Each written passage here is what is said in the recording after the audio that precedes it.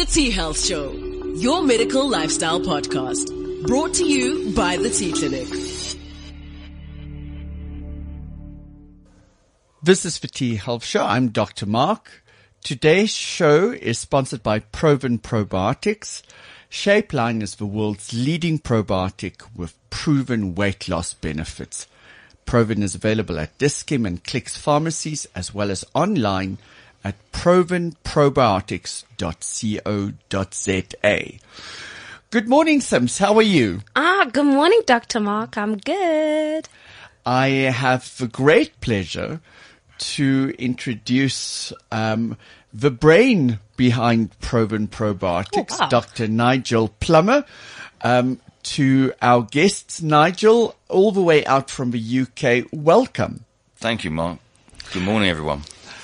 So I decided to talk about probiotics because it's such an incredibly relevant topic today. All the research is showing that things come from the gut, etc., etc. So just quickly tell us a little bit about your background as a microbiologist with a PhD in microbial physiology. Okay. What does that mean? What does that mean? Well, all it means is that a long time ago I was at university and I did a microbiology degree and then went over to do a physiology degree, physiology of microorganisms. And then I worked at Pfizer, the pharmaceutical company, for a number of years, and then left and set up my own company because we had a particular interest in probiotics. It was a concept that had started to develop. This is now 30 years ago almost, and it started to develop. And it continued to develop. The first probiotics, in fact, that we made and developed were for animals to prevent neonatal diarrhea in young animals because they suffer very, very badly from this. And the probiotic concept worked. And what that basically means is that what you're doing is providing good organisms into the gut, and they crowd out the bad organisms, the ones that in this case for these animals were causing this very severe diarrhea. And so it prevented this diarrhea from taking place. And so the whole probiotic element has developed from that. But alongside that and parallel to that over the last 25 years, is alongside the development of the sort of probiotic concept, is this awareness that we've now got of what we call the microbiome, which is this fantastic, beautiful community of bacteria that we have in our gut. And just to try and understand that a little bit, the numbers that are associated here is like, sorry. So I raised my hand because, Nigel, we're going to test some Piwe. Oh no, he loves doing this. So we have spoken about microbes and organisms and cells. Some Piwe, which organism makes up more of our body's, human or bacteria? I would say bacteria. By hundreds of trillions. Am I correct, Nigel? Yeah. That's correct. So, and Simpiwe, how much does the organisms in our gut weigh? It's a couple of kilos. 1.2 to 2.5 kilograms. Yay! You know what? So far you're passing. So, Nigel, sorry, because we've discussed the importance of the microbiome before, and it was shocking when I gave the statistics. The people in the studio and our listeners said, what? So please tell us a little bit more about the numbers and why these numbers are so important to us. Okay, so a little bit of sort of trivial facts, but they're not trivial. They're actually very important.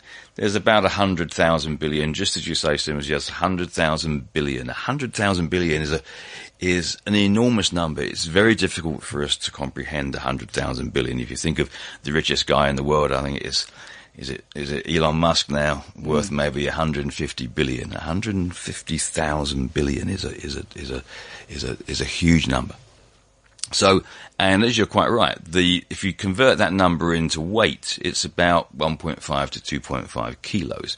And that's with us all of our lives. So we acquire our microbiome the day that we're born, and it's with us until the day that we die. It becomes part of us, and it's almost like having another organ, and I'll go into that presently. Yes. But also some other little trivial facts that you can see and you can have a tangible impact of your microbiome, because your fecal stool, we probably think most of our fecal stool is undigested food, but over 50% of your stool is actually your microbiome, your microbiota.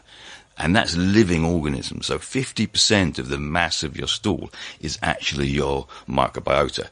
And that gives that for me is absolutely new. I did not know that.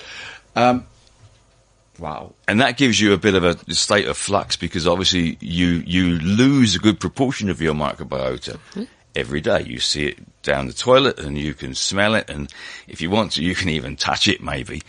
I mean, but it's part of you, and that's kind of one of the things we need to understand about our microbiome. So over 50% of your fecal mass is your microbiota. And because you lose a lot of that every day, you also put it back every day. And so that gives you a sense of the dynamism that is involved in our microbiota. And when our microbiota grow, when these bacteria grow, and there's thousands of different types of bacteria, it's like a big zoo of microbes down there. When they grow, they produce either acid, typically, or gas, or both. And the amount of gas that the bugs produce every day, that your microbiota produce every day, that gas has to go somewhere, and we release it. And so everybody does this, and we all release between 2 and 5 liters of gas every day. No, we all know it. In the case of my partner, it's more. I have to be honest. It's a toxic blimp that. But it's funny, because when I'm talking about that often, I see people and and they shake their heads and go, I'm not, it's not me. I don't produce 4 or 5 liters of gas every day. And we do have obviously some social control of that. Normally we're sitting here, we're not going, but when we go out, we obviously, and the other part where you don't have social control is when you're actually sleeping. So obviously you lose that. So if you have an insomniac partner, they will understand that you produce. That's me, and that's why I wake up every morning fogged. So yes, so this microbiome is an amazing thing, and I think one of the other things to understand there, that because we acquire this group of microorganisms, this diversity of microorganisms, but we acquire it at birth, and at birth many of the systems and organs that govern our body are underdeveloped. And the microbiota, or the microbiome, when we acquire it, drives the development of some of these systems, particularly the immune system. Yes. Nigel, I actually want us to stop there. We know that the microbiome acts as a separate organ. It's basically an organ in itself because of its genetic makeup. Yes. That's so diverse. And as you just said, it drives not only the immune system, but it's incredibly important in the metabolizing of hormone systems to create other hormones. Yes. The microbiome is in direct communication to the nervous system, not only through the vagal nerve that goes from the stomach, but to every other organ, but also through the metabolites of everything that we consume or make, from a hormonal perspective to a neurotransmitter perspective, etc., etc. So let's go back, and I know that your PhD was done on the physiology that happens during fetal development. As you said, you started making probiotics for cows. But I think what a lot of people don't understand is that the birth process in itself is where the inoculation, and I love the word that you used earlier, inoculation of your first microbes happen. And if we look at how we give birth today versus 20 years ago or 50 years ago, there's a very big difference. But I've been in practice long enough to see the changes that these procedures has brought about. So help me if I'm incorrect. A fetal gut, if you're in the womb, that gut is sterile. And the first inoculation happens once the membranes have ruptured and there's contact with the mother's birth canal. And the organisms that we find in the birth canal are more of a lactobacillus kind, hey? Lactobacillus propionum. Acidophilus. Acidophilus. Yes. So Okay. So those are the most prolific bacteria in your stomach.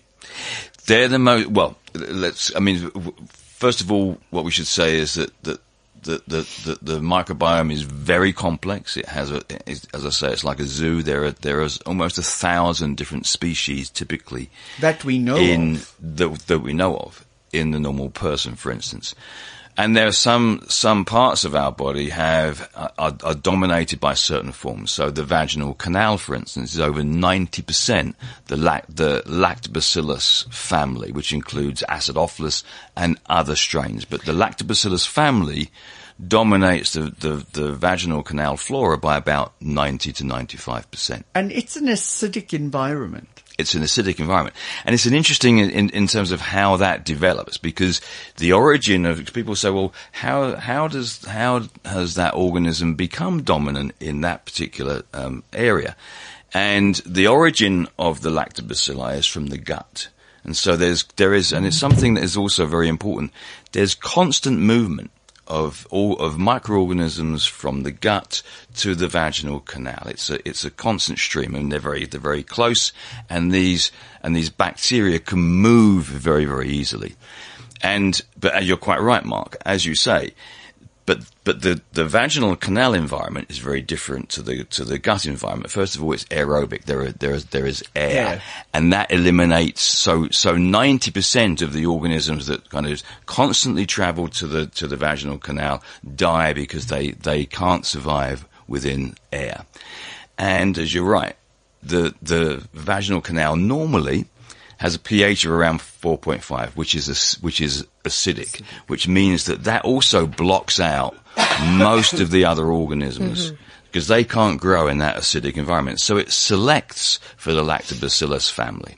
And so that's why the lactobacilli become dominant.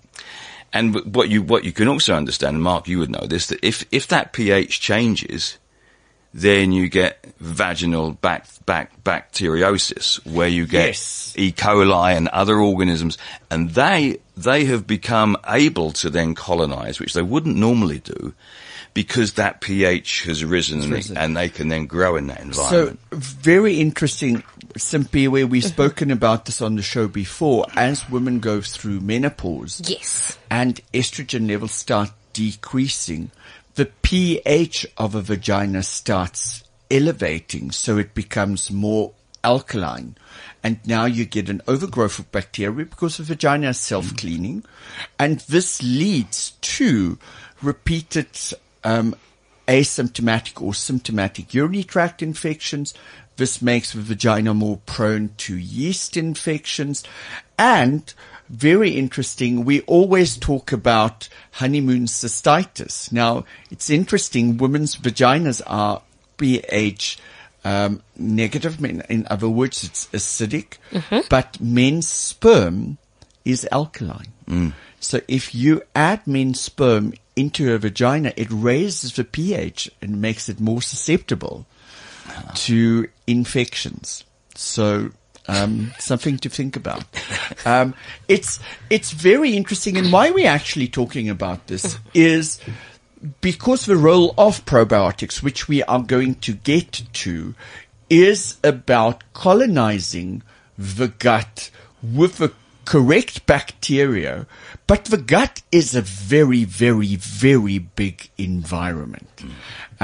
And like you have northern suburbs in Johannesburg that likes to drink wine spritzers.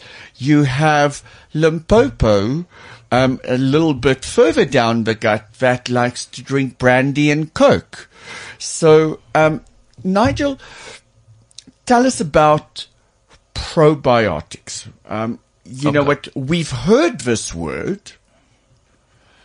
But what is a probiotic? Because a while ago we had something called prebiotics, and today we even have something called a postbiotic. Yes. What are the differences between these things? Okay, let's maybe take the probiotics first of all, because I think that's the mainstream element at the moment, and so we develop probiotics and we isolate probiotics, as I say, in our company now in the UK. We've got 12 full-time scientists. We've done 24 clinical trials, large clinical trials on various aspects of probiotics and the microbiome. So what is it? And we develop our own probiotic strains. So how do we do that? All of the probiotic is, in a nutshell, is what we do is select what we consider to be the most beneficial strains from our microbiota, the strains that provide most of the benefits that are associated with the microbiota, such as driving the appropriate development of the immune system, for instance, keeping it primed. So we identify what we think are these most beneficial strains. We basically isolate them, purify them, and put them into a probiotic, and then back into the individual, typically in greater numbers than are there in the gut originally, to exert even greater benefits. So it's as simple as that. Probiotics are what we isolate what we consider to be the most beneficial members of our microbiome. We then grow them up, purify them, put them back into the individual, typically in larger numbers, to hopefully exert even greater benefits. So, Pio, your hand should also be up like mine, because in what Nigel just said, it raises a lot of questions for me.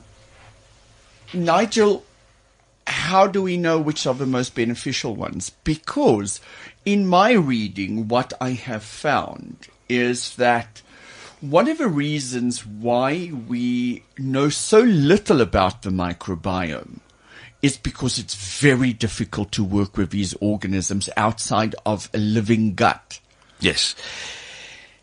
And that's absolutely correct. And you know, from what I'm saying here, maybe what I should have said is that we identify what we consider to be the most beneficial organisms of the ones within the microbiome that we can identify. Okay. What we understand is that there is a whole range of microorganisms that we can't cultivate properly. They're very difficult to actually cultivate, to actually grow, to isolate. And we don't know how beneficial and how functional these are. One example, for instance, that has come about recently, there is a type of organism which is called Akkermansia. It's very difficult to isolate, very, very difficult to grow. But it looks like it's particularly important in weight loss, for instance. Mm-hmm. Now, this is one organism that may develop into being a probiotic in years to come, once we have the technology to really isolate it, cultivate it, and prove that it does have this weight loss element. The reason I'm saying that is that people who remain lean through their lives tend to have a high number of this organism, and people who are prone to putting on weight during their lives tend to have a low number of this organism within their microbiota. I was recording an episode for Real Health, and you know what, you and I have both been on Real Health a couple of times. It's another medical lifestyle show. And the program that I was recording was on weight loss. Mm-hmm. And there I made the statement that weight loss is no longer a condition of willpower.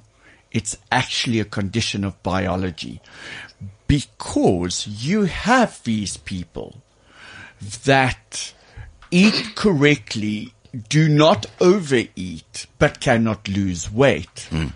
And what they then resort to doing is they resort to starving themselves, giving themselves such a huge calorie deficit that not only do they become underfed, but undernourished.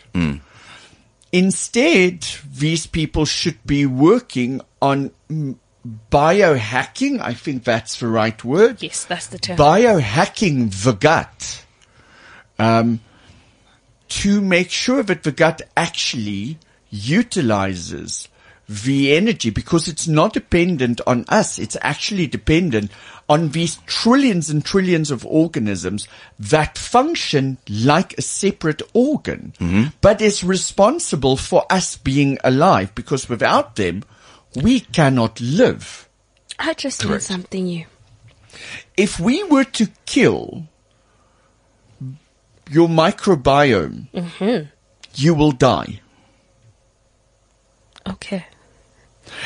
It's very interesting. Nigel worked on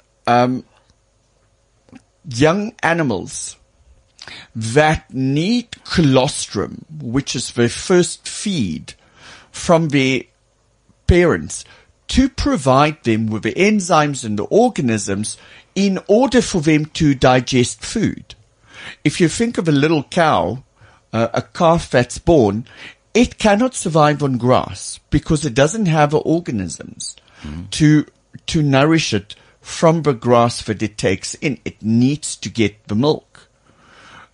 So it's that your microbiome is responsible for your immune system, first of all. And Nigel, maybe we should stop there for a second and just talk about how important microbes is in developing the immune system. Okay.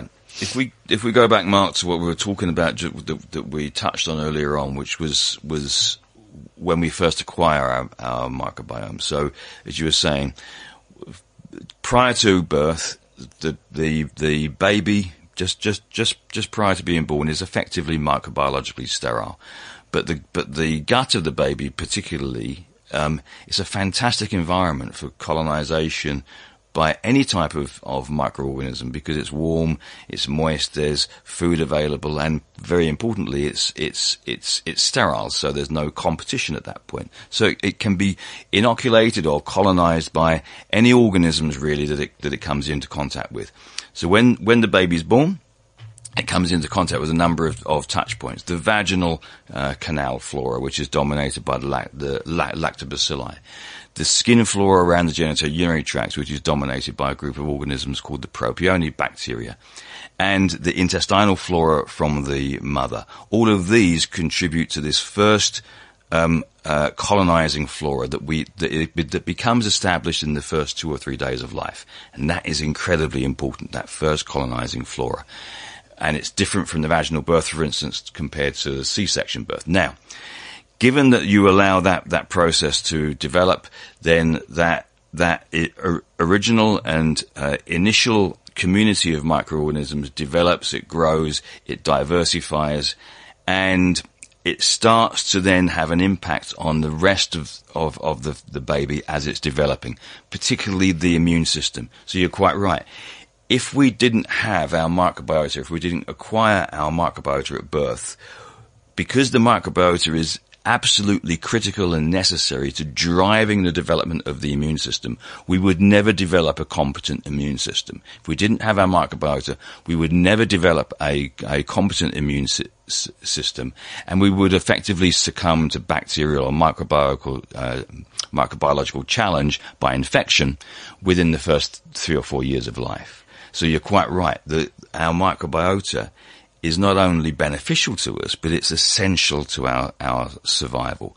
And not only does the microbiota drive the development of the immune system, and we would never develop, a competent immune system without it, it drives the development of other systems within our body as well. And really importantly, it's a two-way process. It's a two-way conversation. As the microbiota is driving the development of the immune system is imprinting the microbiota onto its immune self. So it recognizes it as being self. It almost imprints it as being recognized as self. Hence, from a, that's why we now say that it's almost like another organ. But consider how crazy this is. What we're saying is that this massive group of bacteria that are antigenically completely foreign to us, our immune system recognizes it as being part of us and doesn't react towards it. So I am reading a book. It's called My Gut.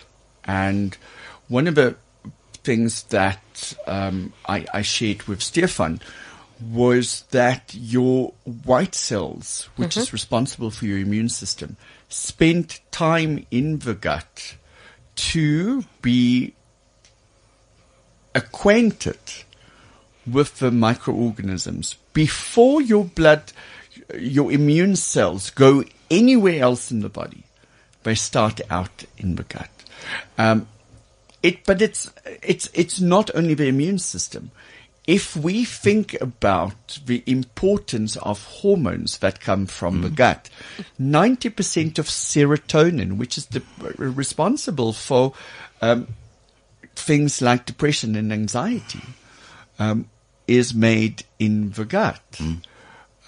Without our gut functioning optimally, we'll be,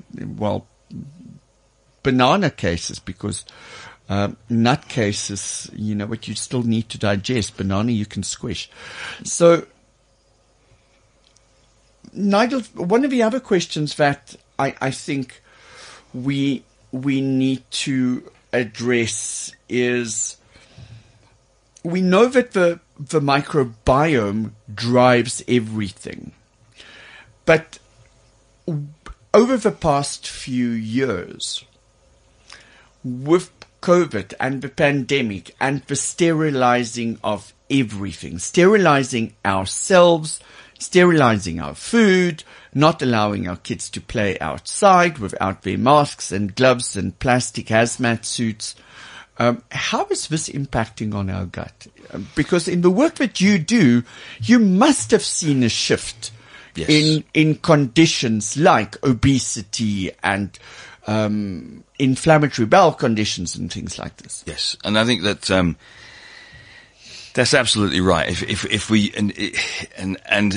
this has a number of aspects to it, and let me just maybe select one. So one of the sort of the theory that encapsulates this whole idea that we're keeping our children, for instance, we're not exposing them to the microbial world in the same way as we used to, because we were exposed. Yes, because we use disinfectants. There's a high use of antibiotics. We keep people in cleaner urban environments rather than rural environments. We don't tend to have as many pets around and so on. So we clean everything before we sterilize our food very often.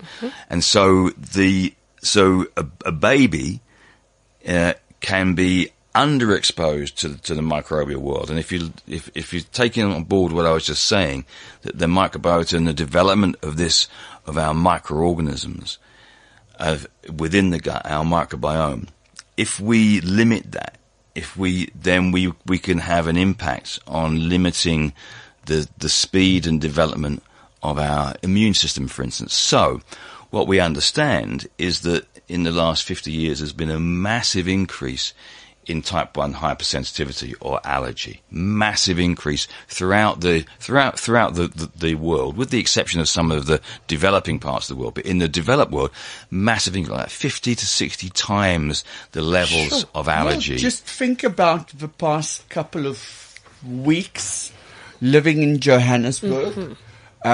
It's been probably the worst allergy season that in my 24 years of practice that I've encountered. Yes. And what we understand by this now is that most allergy, type 1 hypersensitivity, develops in the first year of life. Most allergy develops in the first year of life. Your immune system is set up to be allergic in the first year of life or not. Let me just explain how that works. So when a baby is born, its immune system is underdeveloped, but it's unbalanced as well, and it's actually trending towards being allergic. So when the baby's born, its immune system is biased to becoming allergic. And one of the things that the microbiota does, our microbiome does, when I said it drives the immune system, it drives it, not only does it develop it, but it drives it away from that tendency to be allergic. So your microbiota develops it, but it also drives it away from its tendency to be allergic in the first place. We want to know why that tendency is there. I'll come back to it in a moment. But if we don't have sufficient microbiota in that very critical period in the first year of life, because we've been using antibiotics, for instance, which can absolutely eliminate your whole microbiota within the baby, for instance. If you have insufficient amounts in the wrong types of microbiota, it doesn't drive the immune system away from being allergic. And so that particular baby then has a much, much higher chance of becoming allergic. And this is called the hygiene theory, that we're keeping our babies too microbiologically sterile, if you want, for another word. They're not being exposed to sufficient amounts of the microbial world to develop their immune system in the appropriate way and drive it away from its tendency, which naturally at birth, to become allergic. And that we call the hygiene theory. Just to put a sort of touch on that, why is a baby born with this tendency to become allergic in the first place? Well, our immune system can kind of be divided into two parts. There's what we call, technically it's called Th1 and Th2. The Th1 part of the immune system is the part that rejects an organ if you have a transplanted organ. So if you have a transplanted organ, as Mark would know, then you have to be on immune suppressants for the rest of your life, because your immune system recognizes this organ as being foreign, and so it says, I don't want that organ, and it gets your immune system to reject that. Well, the fetus is not the same person, if you like, individual. From the immune system's point of view, the developing fetus is seen as being foreign. And so, because it's not only mum, it's dad has had a little bit to actually do with the creation of that fetus. So from the immune system's point of view, the immune system regards the fetus as being foreign. So during pregnancy, the part of the immune system that is responsible for rejection is strongly suppressed in the mother, so that the mother doesn't reject the fetus as it's developing. And similarly, that part of the immune system doesn't develop in the baby. So the part that half of the immune system responsible, so that the baby doesn't reject itself from the mother. So when the baby's born, the other part of the immune system, which is responsible for allergy development, that has developed, because that doesn't have any impact on rejection of the fetus during pregnancy. So that part is dominant, and the function of the microbiota is to balance that out. Because once the baby's born, then that part of the immune system that you don't want to develop in the fetal stage because it will cause you rejection of the fetus, then starts to develop strongly by the stimulus of the microbiota. If that's not there, the baby still has this tendency to become allergic. And that is why we see this massive rise in allergy over the last 50 years, because our babies are not being exposed to the right amount and the right type of microbes in that first year of life to drive the immune system away from being allergic. And one point is that probiotics can actually reverse that, because they can provide that stimulus to effectively drive the development of the immune system properly in that time. Absolutely. Nigel, one of the things that I think we should touch on is dysbiosis. So, Sims, do you remember the term dysbiosis? We spoke about it before. Stacey is going to kill you. So, dysbiosis. I think it goes like what you're going to say now. Dysbiosis is if the populations of organisms that should live in certain parts of the gut is present somewhere else. So if you think about your large intestine is a couple of meters long. Mm-hmm. I think it's about 1.5, 2 meters. But if you think about that, there's trillions and trillions and trillions of organisms living there. Mm-hmm. And each live in a little community. And xenophobic organisms do not like one another. Okay. And when they overgrow, now they become pathogenic. And this leads to conditions like bloating, irritable bowel syndrome, etc., etc., etc. Nigel, one of the things that I want to quickly touch on is before we get there, actually, what's the difference between probiotics, prebiotics, and digestive enzymes? Let's go there first. Okay. Probiotics, we said earlier on, these are the actual microorganisms. So they are microorganisms. Probiotics are microorganisms. They're the living microorganisms. When you had to take a probiotic, it's in, let's say, a capsule. That powder contains freeze-dried living microorganisms. It is a living dietary supplement, and that it's the only living dietary supplement, and that is why sometimes it has to be treated differently. You can't expose it to high amounts of heat, for instance, because these organisms will then die. It is a living supplement, and we tend to forget that. So that is a probiotic. A prebiotic is basically, most of the prebiotics out there are effectively longer chain sugars. So these are not organisms. These are, and they're not a simple sugar, which is very short, but they're not a big carbohydrate chain like starch. They're a kind of middle part, and we call them oligosaccharides because they're a middle chain. So basically, it's food. It's food for the bacteria. Your bacteria. Yes, okay. Because we can't metabolize these. They're effectively a type of fiber, and we tend to call them soluble fiber. And because they are soluble, you can dissolve some of them look like sugar. And an example or a couple of examples of prebiotics are things called inulin. Oh yeah, and fructooligosaccharides. Inulin is very good for gut inflammation and glucose management. Yes, and one of the reasons is that it's about half as sweet as sugar. Mm-hmm. It's soluble. It kind of looks like sugar, half as sweet, but we can't metabolize it. So it's perfect for people who have diabetes and so on and so forth, as almost a kind of sweetener.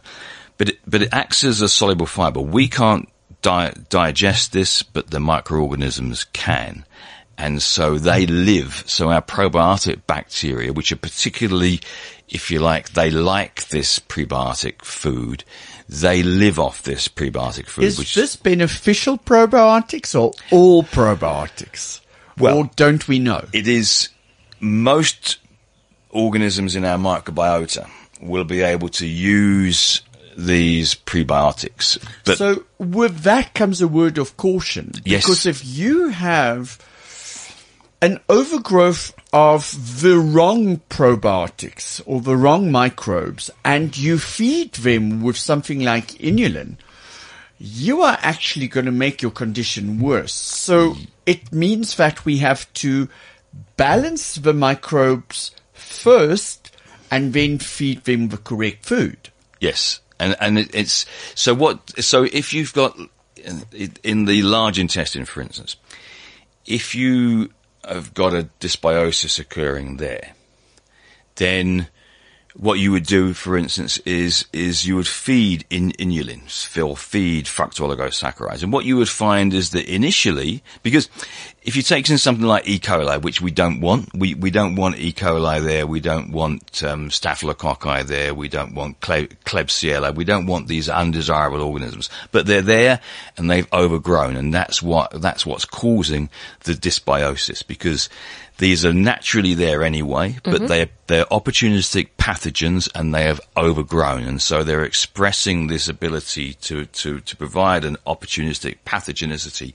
And they are expressing that, and that's what's giving you the symptoms of the dysbiosis, which may be expressed as IBS. So pain and bloating and undesirable bowel habit, for instance. So if you feed, let's say inulin to the large intestinal bacteria like that, initially you might see the symptoms getting a little bit worse, because those bad bacteria can use the inulin just like the good bacteria can. And so they say, oh, this is inulin coming forward, and they start to be able to use it. But the good bacteria actually use it much more effectively. So the good bacteria that are there, they go, oh, this is inulin coming in, this is great. And they start to really grow. And so over a period of 2 to 3 weeks, their population increases and the bad ones decrease. Good. So you've got to go through, very often what you'll find is, and people who are given inulin, for instance, they've got IBS, they go, for the first few days I had more gas. And I wasn't feeling, and you have to either wean them onto it slowly, or tell them, look, just power through it, okay. and within the next 2 or 3 weeks, you'll find that it'll be much better. Your amount of gas that you produce will go down dramatically.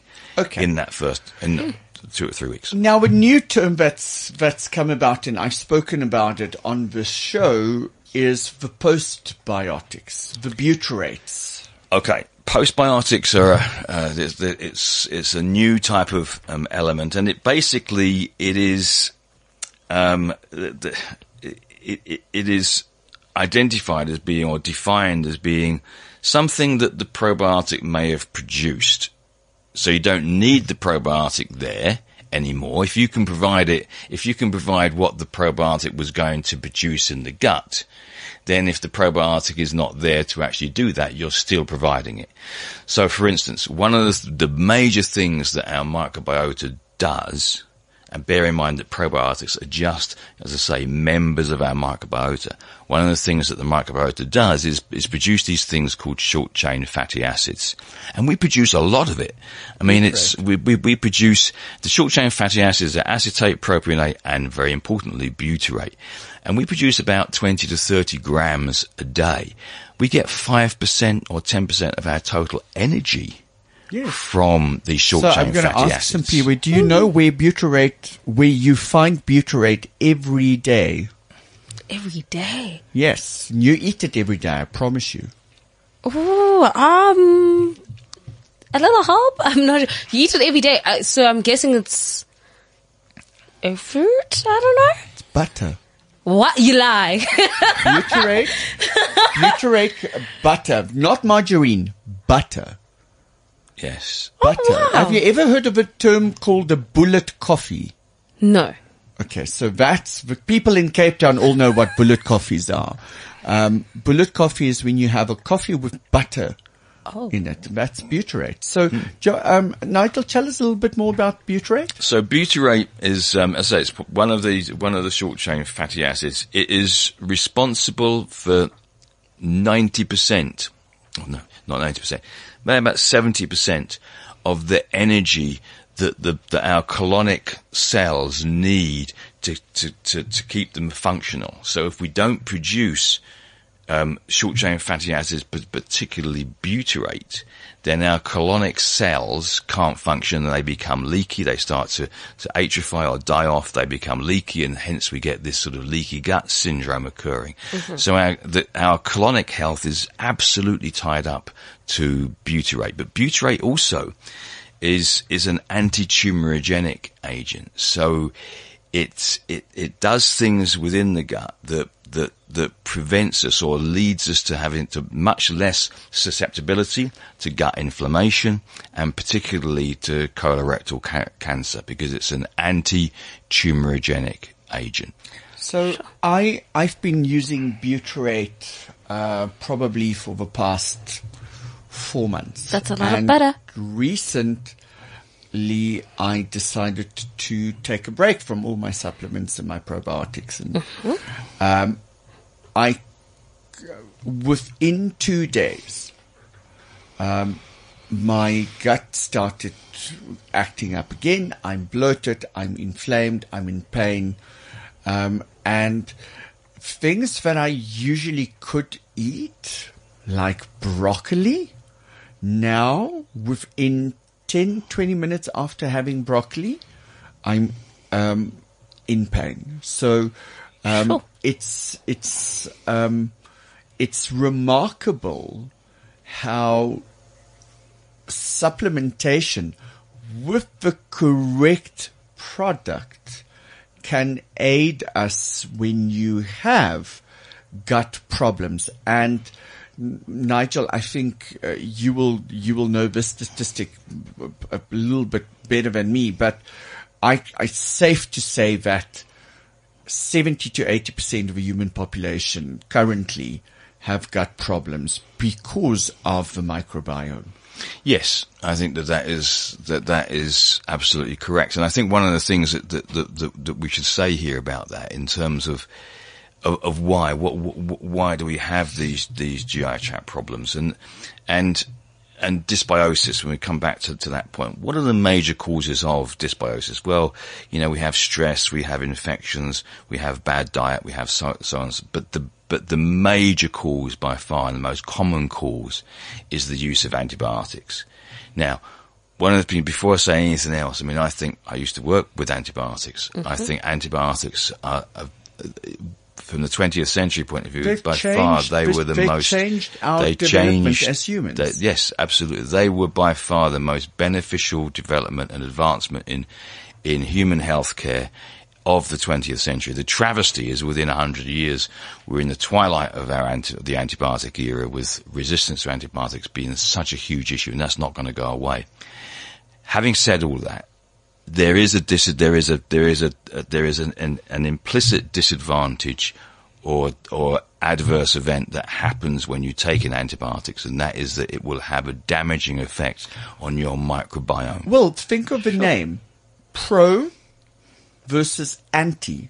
Antibiotics kill probiotics.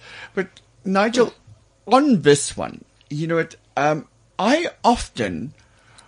not often, every time that I prescribe an antibiotic to my patients, I tell them that they need to take a probiotic, or ask them if they have a probiotic at home. And they say yes, and I say to them, okay, you take your antibiotic and 2 hours later you take your probiotic. And they look at me, what? Yes. I can't remember that. Why can't you take them at the same time? Because if you take them at the same time, you're killing your probiotics, which is there to recolonize your gut, which you have just started sterilizing, creating problems. This is why you develop diarrhea or thrush, etc., etc. Yes. We running out of time, and I actually want us to talk about probiotics as a group. Simpiwe, how many probiotics do you know off by heart? Think about the ones that you know. Like, just from the counter when you walk into any shop, I think there's quite a few. I think there's easily 4 or 5 that people could name. There's far more. I can easily name 10. Yes. Nigel, how do you pick a probiotic? How do you know what is good for you? because there are probiotics that's good for you while you're taking antibiotics. There are probiotics that are more beneficial when you take them after antibiotics. But how do we pick the one that we should take every day or with a certain condition like an allergy?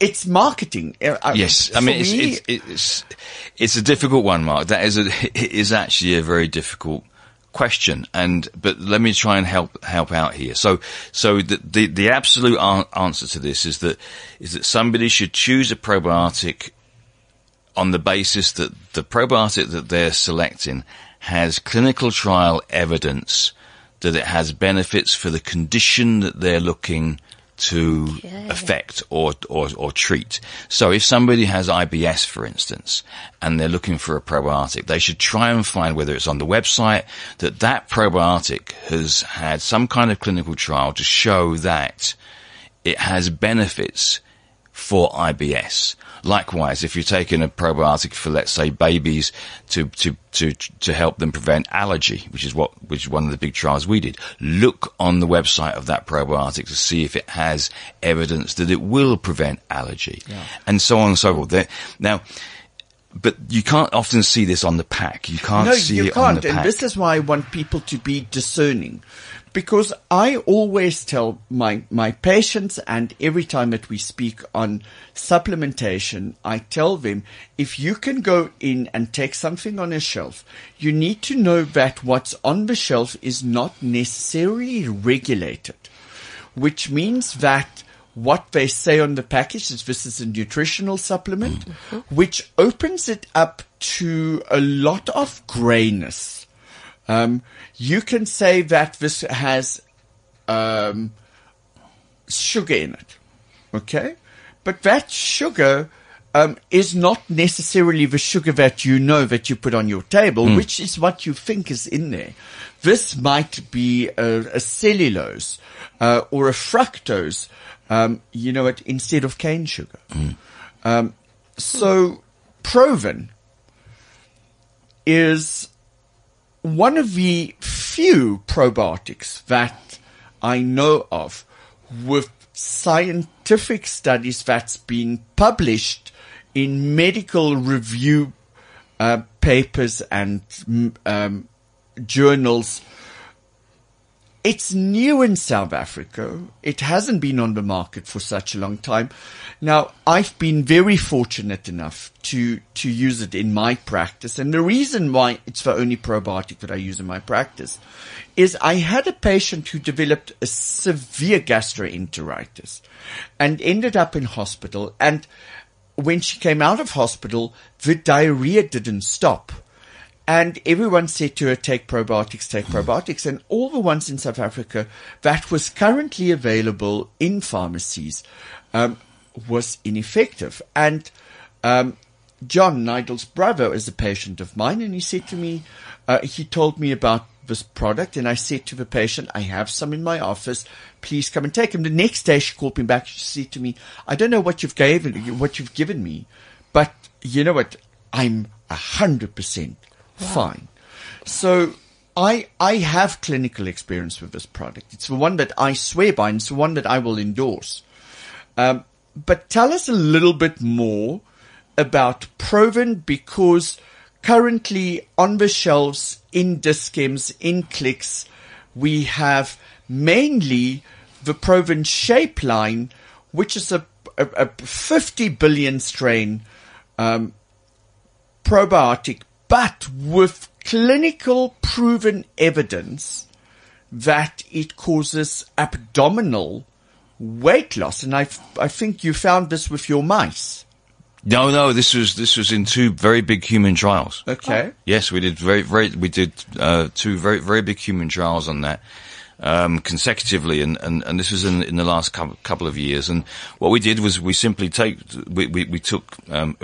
groups of people who were obese or overweight, and we divided them into two. We put half on the probiotic and half not. Now, these people were not on any calorie-controlled diet. We didn't ask them to modify their lifestyle in any way. So the only difference that that they had in their life in this course was that they were taking the probiotic. And if they were overweight rather than obese, they lost more weight.